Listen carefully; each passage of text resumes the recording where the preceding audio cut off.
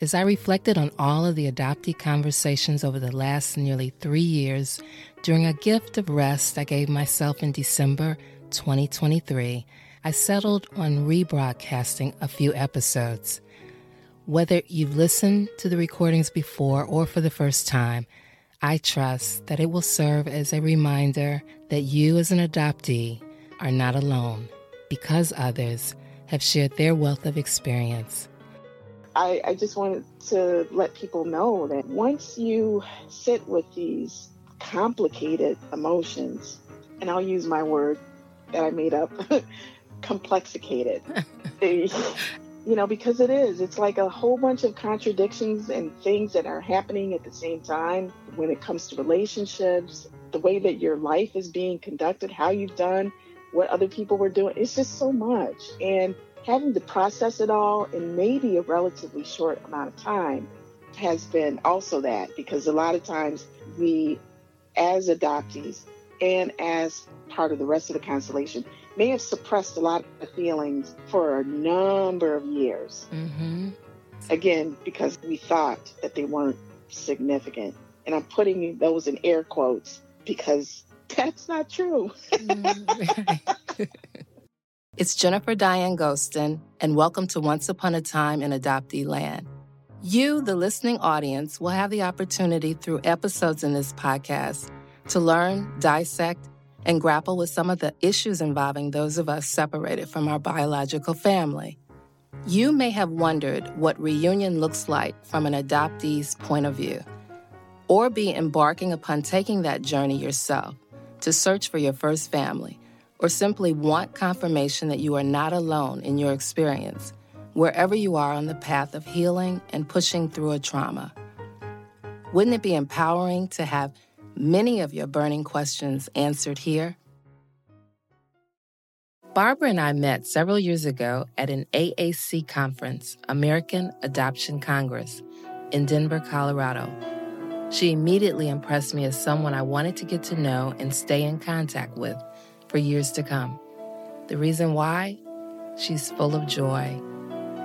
We did manage to stay engaged via social media. Since the pandemic, our ability to connect more often via monthly Zoom meetings is simply the best. She has been passionately involved with Adoption Network Cleveland for a long time and steered many adoptees to that organization. She joined the Adoptee Voices writing group last month, where she brings her effortless participation and creativity. I find myself thinking of her as my mentor for facilitating groups online, because she is an expert at making people feel comfortable and relaxed in settings where faces are often unfamiliar. People in the adoption community are in different emotional places as they navigate the complexities of adoption, so it's no small task to manage those virtual spaces. Barbara's style is warm, engaging, and empathetic to everyone. Her knowledge, coupled with longevity in adoptee circles and a committed connection to the adoption constellation, makes her a person I appreciate so much. I'm thrilled that I know her, and not just because she never misses an opportunity to encourage me. She takes full advantage of edifying and uplifting others too. I have a profound respect and admiration for Barbara Robertson, and share with you today our beautiful conversation last month. Well, I thank you so much for accepting my invitation for us to have a conversation today. So why don't we start with you telling me your story? Because I don't even know if I know the entire story of your adoption. So I was adopted as an infant. I was a direct placement. This was in New York State, although I was born in Ohio. And my adoptive parents were same race as me. So it was seamless. If I never said anything, which I didn't, no one would have known that I was adopted. I grew up in that home in New York State, in the Western New York area, until I was about 15, and then we moved to the Midwest, Indiana, and then I completed high school in Indiana. Went off into the service, Army, became an adult. If there's other things, please feel free to ask me, because I know that that's just the simple of Right. my story. Right. Yeah, you're fine. I know that I too was adopted by same race.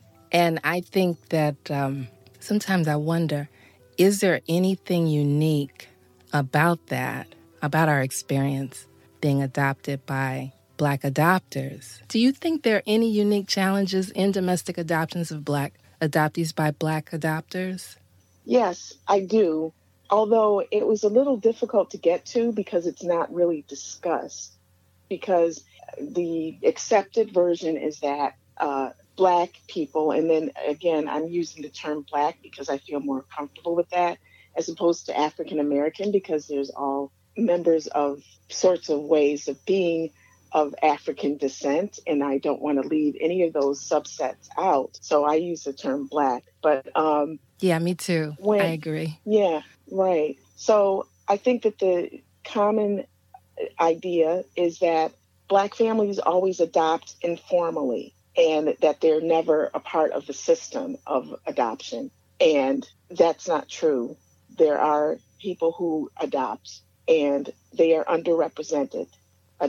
Black adoptive parents or prospective parents are underrepresented in adoption. And there could be several reasons for that. And I think that could be a whole separate podcast in itself as to why. So that's one thing. And the fact that people feel that you're a same race adoptee, that you should have a seamless experience, that it would be perfect because you blend in with the family. And honestly, that's not true either. It's not. And I like your word seamless. Yeah. It's not seamless at all. It isn't.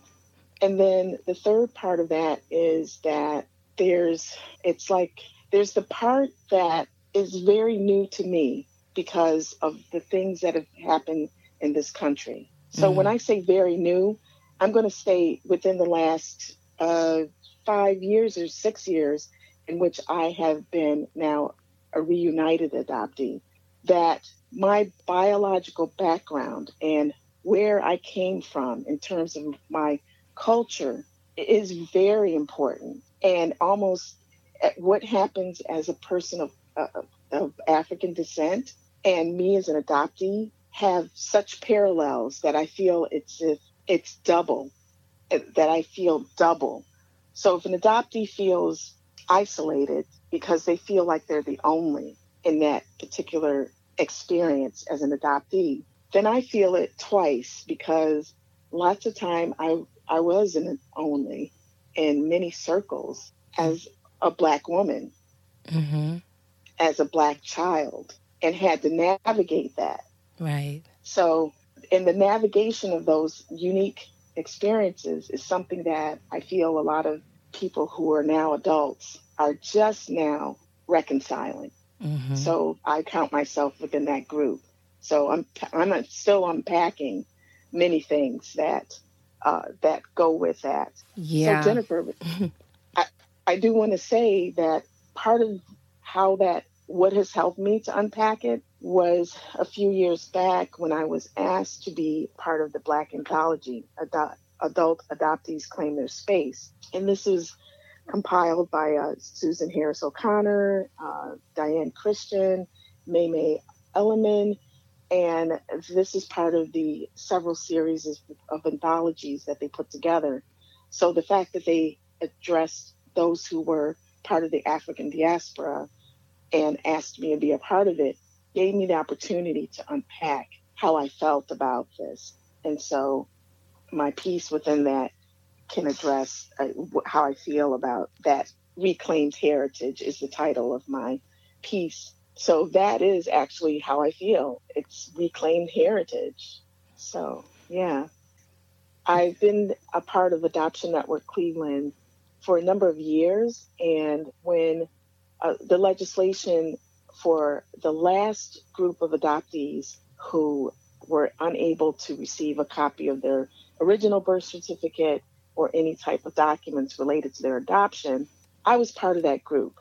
And I have to go back and say, for me, this was one of the most painful and parts that I never discussed as part of me growing up and as part of my adulthood.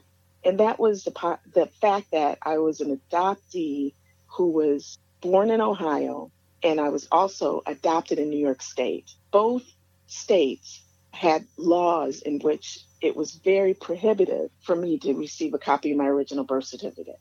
And those laws did not get rectified until 2014 and 2015. 2014 in New York State, I couldn't even become a part of the registry to receive non-identifying information because they had a law that you had to be born and adopted in New York State. I didn't know that. Yeah, wow. Yeah. It was just so, in fact, it was the indignity of having your check being sent back to you from the adoption agency because they said, oh, sorry, can't help you. You know, you don't qualify to get any non-identifying information, was a crushing blow.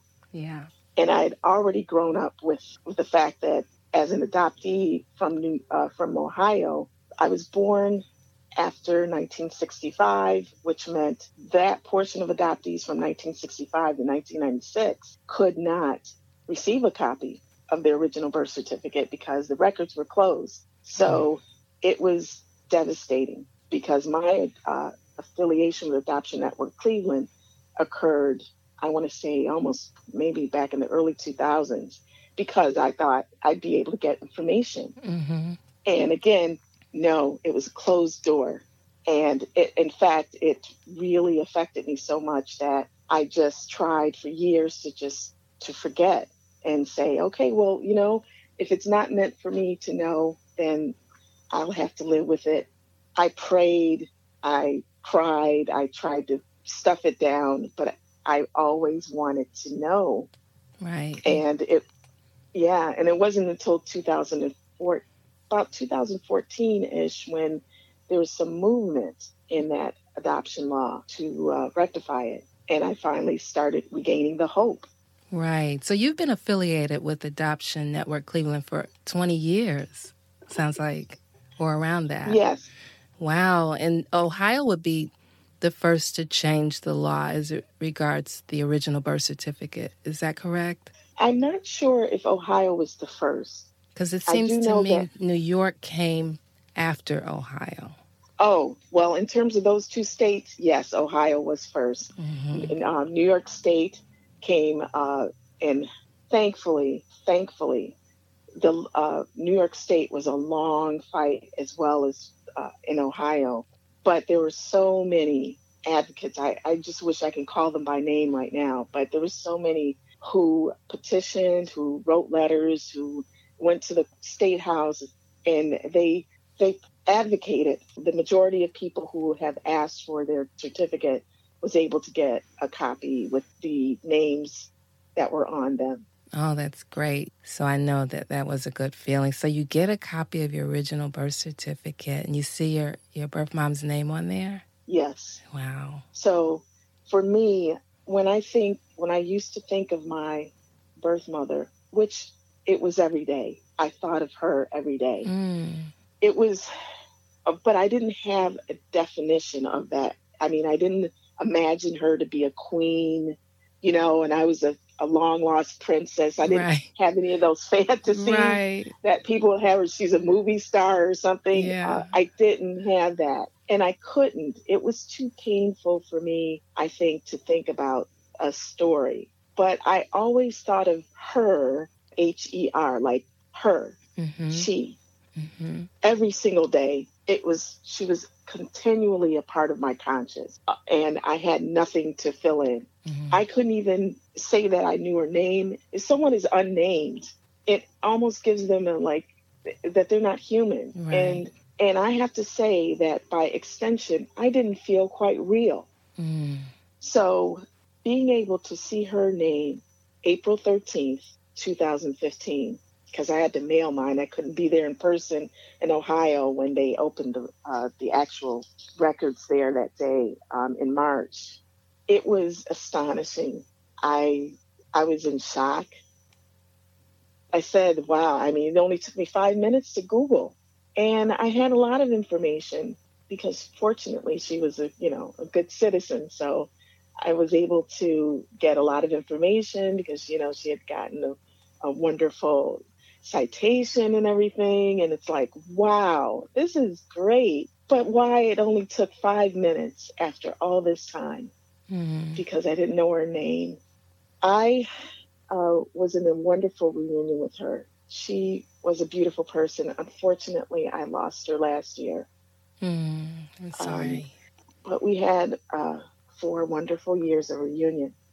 Such an honor because I didn't expect, and I'm tearing up even now thinking about it. I didn't expect her level of coming to just say, hey, yes, this is my daughter, and introducing me as such.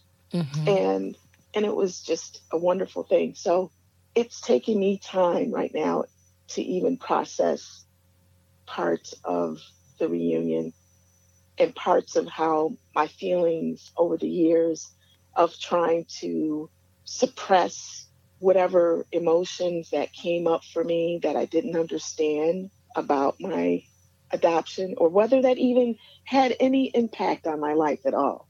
Like, I wouldn't have told you 10 years ago that adoption had an impact. I mean, it was just an event, wasn't it? Right. Yep. Just a one-time thing. Some adults, they signed some pieces of paper, so then I became part of another family. So, but actually, I've come to realize that it was an impact. It's a lifelong journey. Yes. And I still get emotional at times when I least expect to be that way. And so it clearly has impacted me as well. And I think that I'll be uncovering things from here on out. I agree with you. Yeah, uncovering things from here on out. And like you said, experiencing unexpected emotions at unexpected times. You know, it's really been, and it continues to be a journey. But now what's different is that I'm willing to accept it. I'm willing to take it to even the most uncomfortable places. Whereas before, it was almost for me, a coping mechanism of, oh no, don't look too deep. Don't ask too many questions, Right. Just keep things on a status quo. Don't make waves. I too find myself more able or willing to go there with the emotional piece, or what I'm like, okay, you're still dealing with that. Okay, well, let's take a look at it, versus running or avoiding it because it is painful or uncomfortable. That's kind of what I find myself feeling uncomfortable at times about things. But I want to say that I talked with a couple of adoptees recently who were able to be in reunion, even if it was for a couple of years. And to hear you say that you had 4 years, like that can be a part of healing for us as adoptees that we don't even realize, even if it's not a long time, but just to be able to have made contact and met, reunited, the birth mom. I think it's quite healing. Would you say that that's how you would describe it? Absolutely. And I also will say that even if it wasn't positive, if it wasn't something that was sustained, that there's value in the doing and the, actually the face-to-face, or even just the knowledge that one would gain. For me, what resonated with me, and I didn't know it when I wrote it to her, because I wrote a letter to her because at first there was no contact, there was no communication, because after that glorious day, April 13th, and I eagerly went to Facebook at the time and wrote a private message and was just giddy with anticipation, and then didn't hear anything. It took several months, and it took one last ditch letter, and I was going to just close the door again and say, okay, I guess that's it. And then she answered me to say that she would meet. And it took several months to get to that. I have to say, what I did say in that letter was I was not looking for her to be the mother that I, like of my childhood or anything, or just even that. I just wanted to know her as the woman she is right now. And that's what I put in the letter. And I didn't realize how important that became. And it went through our relationship, actually, that the woman that my mother was in those 4 years is exactly who I needed her to be. She just was. And so it was no mourning for, oh, I wish she was there when I was a kid, or when it, yes, my childhood could have been different, but I feel like I didn't really miss anything. And I know that might sound controversial. She didn't need to be or make up for the years that we weren't together. Right. I understand what you're saying. Yeah. I enjoyed her in those 4 years, just being who she was, and me being who I was, getting to know someone that I was related to. And wonderful to see genetic mirrors, to be able to look into her face and to be around her. Now things are starting to make sense. What beautiful way to put that. It's starting to make sense. Yeah, I can only imagine. I know my birth mom had passed 16 years prior to me finding out who she was, but I remember when I saw her picture, I felt that very same thing. Things are finally making sense, a little more sense. Absolutely. So I will say that for my mother, and notice that I just said my mother, okay? Mm-hmm.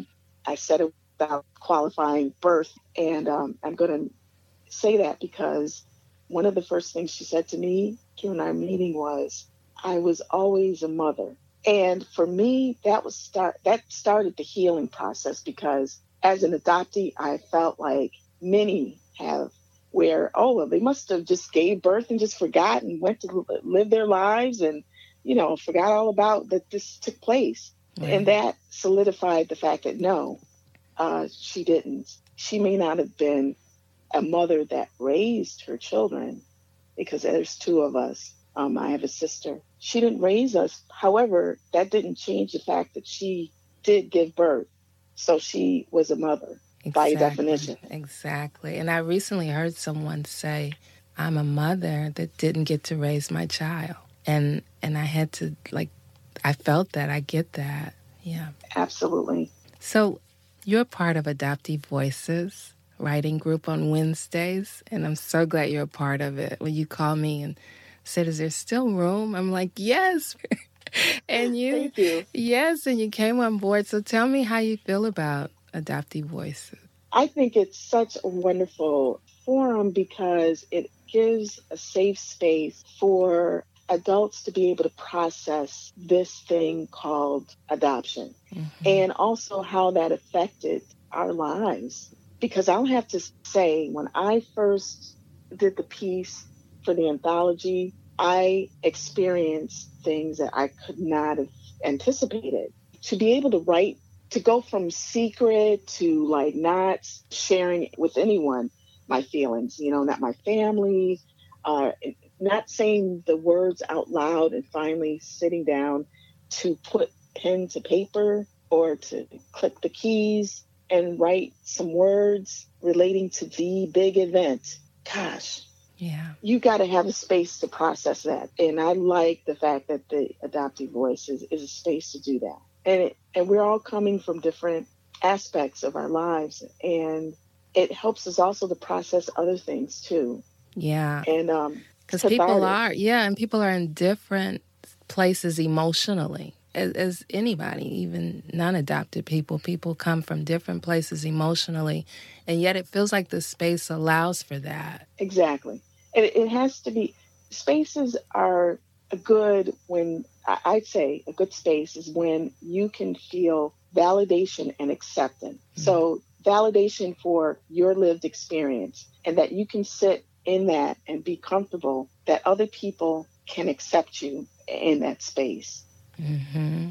Which is what you do so well as facilitator on the online groups that I have been a part of. And I'm like, that skill set that you have, first of all, I know everybody doesn't have it. And I wonder, how are you able to do that? Like, where does that come from? Is it just who you are? Probably so, just who you are.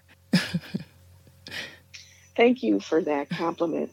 I think it also is part of how I felt, you know, what I experienced for a long time. And that is being the only in the space and having to navigate that in a way that I would be able to at least feel comfortable, even if I had the discomfort, nature versus nurture. So part of it, yeah, is that there's a natural part of it that I have to give homage to my biological origins, that there's some part of that. And also just the fact that I wouldn't want people to feel as I had in many places, where I was the only, where I was uncomfortable, where nobody understood.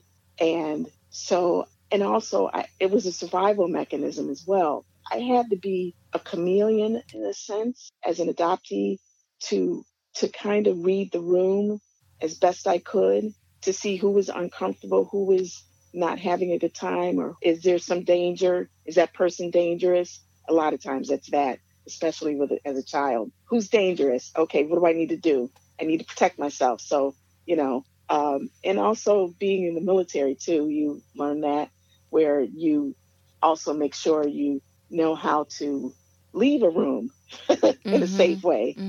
And who's in the room so that you know who's safe and who's not.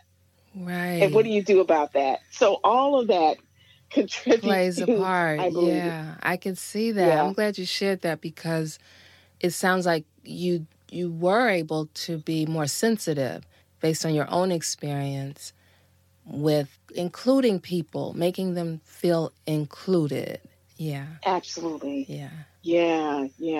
Yeah. Especially too, because it's sometimes if that doesn't go well, it's like, then it bothers me because, if, for example, like I worry about the person who may have had to, leave early or something. I'm like, oh no, was it something, and right. So thankfully I have good help too. Adoption Network Cleveland is really good about following up. So when I'm in that particular space as a co-facilitator for our monthly group, then at least I know that someone's followed up. In the same way, in the other groups that I'm part of, I'm always thinking about them, even if it may seem like I'm not, like I'm silent. But I think that the thinking, my emotions is not silent. It's like my emotions and my thoughts are shouting loud, like, hey, how's everybody doing?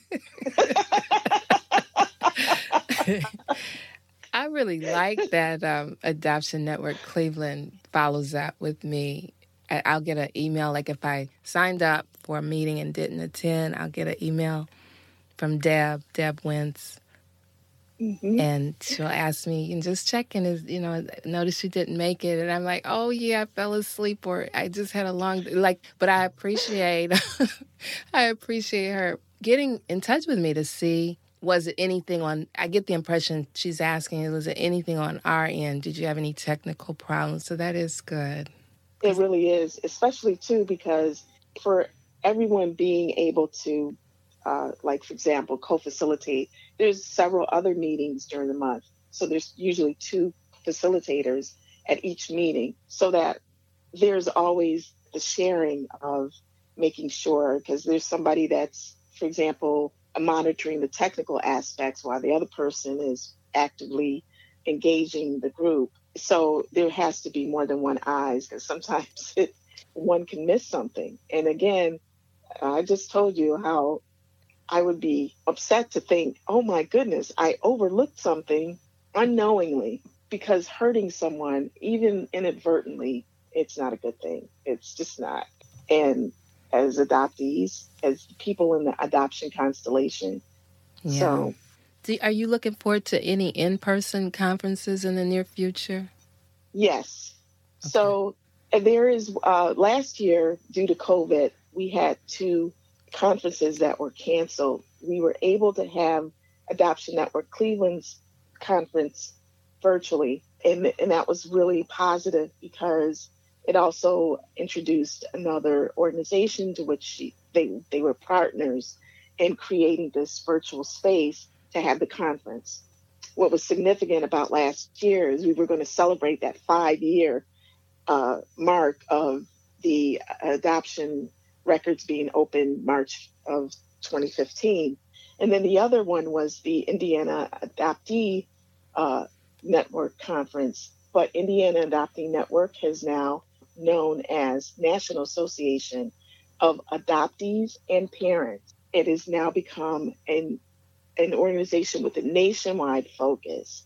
They will still hold a conference, which will be in September of this year, September 10th and 11th. So please let me put in a plug for National Association of Adoptees and Parents. Yes, please. Look at their website and check it out, because this is hoped to be like a resource website for all in the adoption constellation. Mm-hmm. So if you want to hear about conferences or any type of groups, for example, that are meeting, the hope is that people will plug in and give their information, so that it'll be kind of a place, a central place that people will be able to go, okay, adoptee, you know what, I could use a meeting. Let's see who's doing it. Okay, on this particular date, we've got such and such meeting. And they could click on the calendar and then register and that sort of thing. And there's constant speakers series that are going on online. I've actually been very excited to see how many types of connections we've done virtually because of COVID. We've had to pivot and adapt and maintain communications and relationships that were nurtured in person. Right. Exactly. Because, you and I met several years ago. The American Adoption Congress Conference is where we met. And back then, although I would see members of the adoption community at least once a year, I feel like after COVID or during the pandemic, pretty much all of last year and up to now, I've met so many more people and feel like I've connected like regularly, at least a couple times a month. It's the pivot you're talking about, but it feels good. I'm not sure when I'll be at an in-person conference. It's possible this year, but I do know I feel, I won't say more connected. I'll say better connected, because it seems like it's ongoing more so than, say, an annual conference. Absolutely. Yeah, my connection, especially with you. Like I think we've talked. I've called you about so many different things over the last few months, and I enjoy being on the Zoom meetings when you're facilitating, because it's just so good. It really is. So I don't know about the in-person for me just yet. I understand that. And I do understand that. In fact, the conference that I just spoke of is going to be a hybrid version. They won't be able to make it in person. They still can participate. Oh, good. Virtually. Good. Yeah. So I'm excited for that, because, like you said, you could still enjoy and participate. And also, I love what you said, better connected, because people have had to go virtual when maybe they didn't want to, or they've had some reservations about it. And I have to say that even before the pandemic, I was doing the monthly virtual, meetup. I'd been co-facilitating that for 2 years before. And then before that, I was a participant. That particular online has been going on for 5 years, because there were people who were Ohio adoptees, for example, that weren't able to attend an in-person Ohio facilitated meeting, but they still were, needed the connection. Right. And it was really great, especially for me, for example, being a New York adoptee, but I don't live in Ohio, but I still got to connect with my record of, my place of birth, where people were meeting as people of the adoption constellation. So that was great. And it helped. Believe me, I have to say, it was a good example of the best parts of being able to still stay connected virtually. Receiving the original birth certificate was a game changer, but there was a floodgate of emotions that happened afterwards, and things, just thoughts and everything, that just was like, if I could have if I was only doing it and dealing with it by myself, I don't think I would have been able to string coherent sentences together at this point, or even be able to cope with things. But it helped to be connected to other adoptees who understood as we reached out to each other virtually and through our texts and stuff like that. Yeah. And even now, that's what's keeping us sane, connected, and able to like normalize everything is valid. Everyone's reactions are valid. And so, yeah. And I've met people, I could think of just at least 3 people that we exchange phone numbers as a result of meeting on Zoom. We keep in contact, sometimes weekly. Like, in fact, I know one person who's 83. She would not be at a conference, and she would not be, there would have been no other way for me to meet her. We were laughing about that last Saturday. Like, because of the Zoom, we connected. She's a birth mom. And I gravitate to birth moms, birth parents, period, because I learned so much from their perspective, especially going back to that era of the 60s, you know, the baby scoop era. And I just learned from them those times, you know, like just all the nuances of those times for teenagers relinquishing babies. So I'm so deeply appreciative to the Zoom because I don't think I had ever done one, ever, before last year. And just to meet so many people and learn so much, because even being connected for a while now with the community, there's still so much to learn. When I meet people who are just brand new, it doesn't matter if you've got a day in or 10 or 15 years in, you're still learning so much. Like, we're all still learning and healing. That is, yes. Emphatically, yes. Completely agree. It's not just learning from other adoptees or birth moms. And I just want to emphasize that when I refer to the constellation, I'm also talking about the adoptive parents, birth parents, extended family. However, usually the voice that gets heard the loudest are adoptive parents. So I'm just going to lovingly put them aside for a moment and just highlight not just birth mothers, but birth fathers. There are many who have been in reunion with their birth fathers.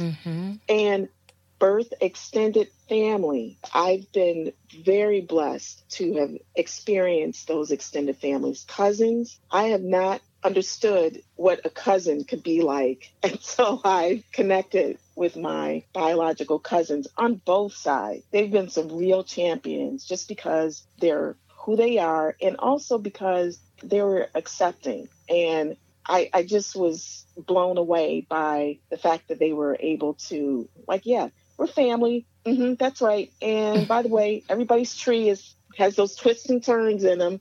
Okay? Not a problem. I like how you put that. Yeah, that extended family is important. Yeah. And that's where I just wanted to let people know that once you sit with these complicated emotions, and I'll use my word that I made up, complexicated. I like that word, complexicated. Yeah. You know, because it's like a whole bunch of contradictions and things that are happening at the same time when it comes to relationships, the way that your life is being conducted, how you've done, what other people were doing. It's just so much. And having to process it all in maybe a relatively short amount of time, has been also that, because a lot of times we, as adoptees and as part of the rest of the constellation, may have suppressed a lot of feelings for a number of years. Yes. Again, because we thought that they weren't significant. And I'm putting those in air quotes because that's not true. Yes. So, in closing, is there anything that I didn't ask you that you wish to share with the adoption community? Yeah, I just want to encourage people that no matter how your journey has been as an adoptee or as any part of the constellation, please know that you're not alone, number one. Number two, don't give up. Things that maybe what's happening now is subject to change. and just be encouraged that there is light at the end of the tunnel. And whatever that looks like for you, it's okay. It's going to be okay. That's beautifully stated. Thank you so much, Barbara. I really appreciate you. Well, thank you very much. I appreciate you too, Jennifer. I'm so glad we got to know each other. This is great since meeting in person, but now we've connected even more so virtually. So I appreciate that a lot. When my friend Barbara said the word complexicated, I found it to be the perfect way to describe my take on the subject of adoption.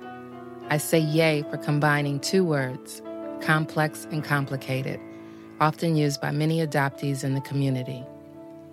Her journey of search and reunion was nothing short of frustrating and a roller coaster of emotions. Yet Barbara stayed the course.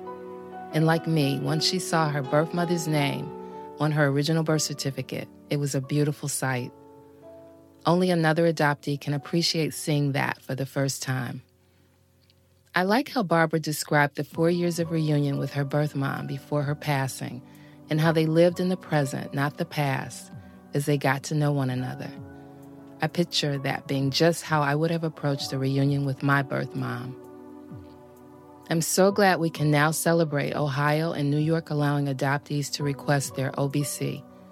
I believe other states like California, Florida, Texas, and many others will look to changing their laws too, so adoptees can have a simple piece of paper, aka the original birth certificate, not denied to all of its other residents. Barbara's use of the word seamless sticks with me as what some might imagine when Black adoptees are adopted by Black adopters. It's far from seamless, though from all outward appearances, it seems so. Domestic Black adoptions are unique, as Barbara so clearly stated to me, in that we fit in versus belonging, even when we happen to look like our adoptive families. We adapt to our new environment, keeping most, if not all, of our feelings tucked away until such a time and place is available where we can express our truths from behind the mask. One final thing. I'm thrilled to know that at least one in-person conference for adoptees and parents is scheduled for this year in Indianapolis, Indiana. The dates are September 10th and 11th, 2021, with NAAP, National Association of Adoptees and Parents. It is a 501c3 educational organization that is dedicated to enhancing the lives of adoptees by unifying and elevating the voice of all adoptees, regardless of where they are in their adoption journey. Thank you again, Barbara, for taking the time to shed much light on adoption and your experience. Barbara Robertson is currently a part of the senior advisory team with NAAP, National Association of Adoptees and Parents. She is a moderator with Adoption Network Cleveland, and she can be reached via Facebook, where she is a member of several adoptee-related groups.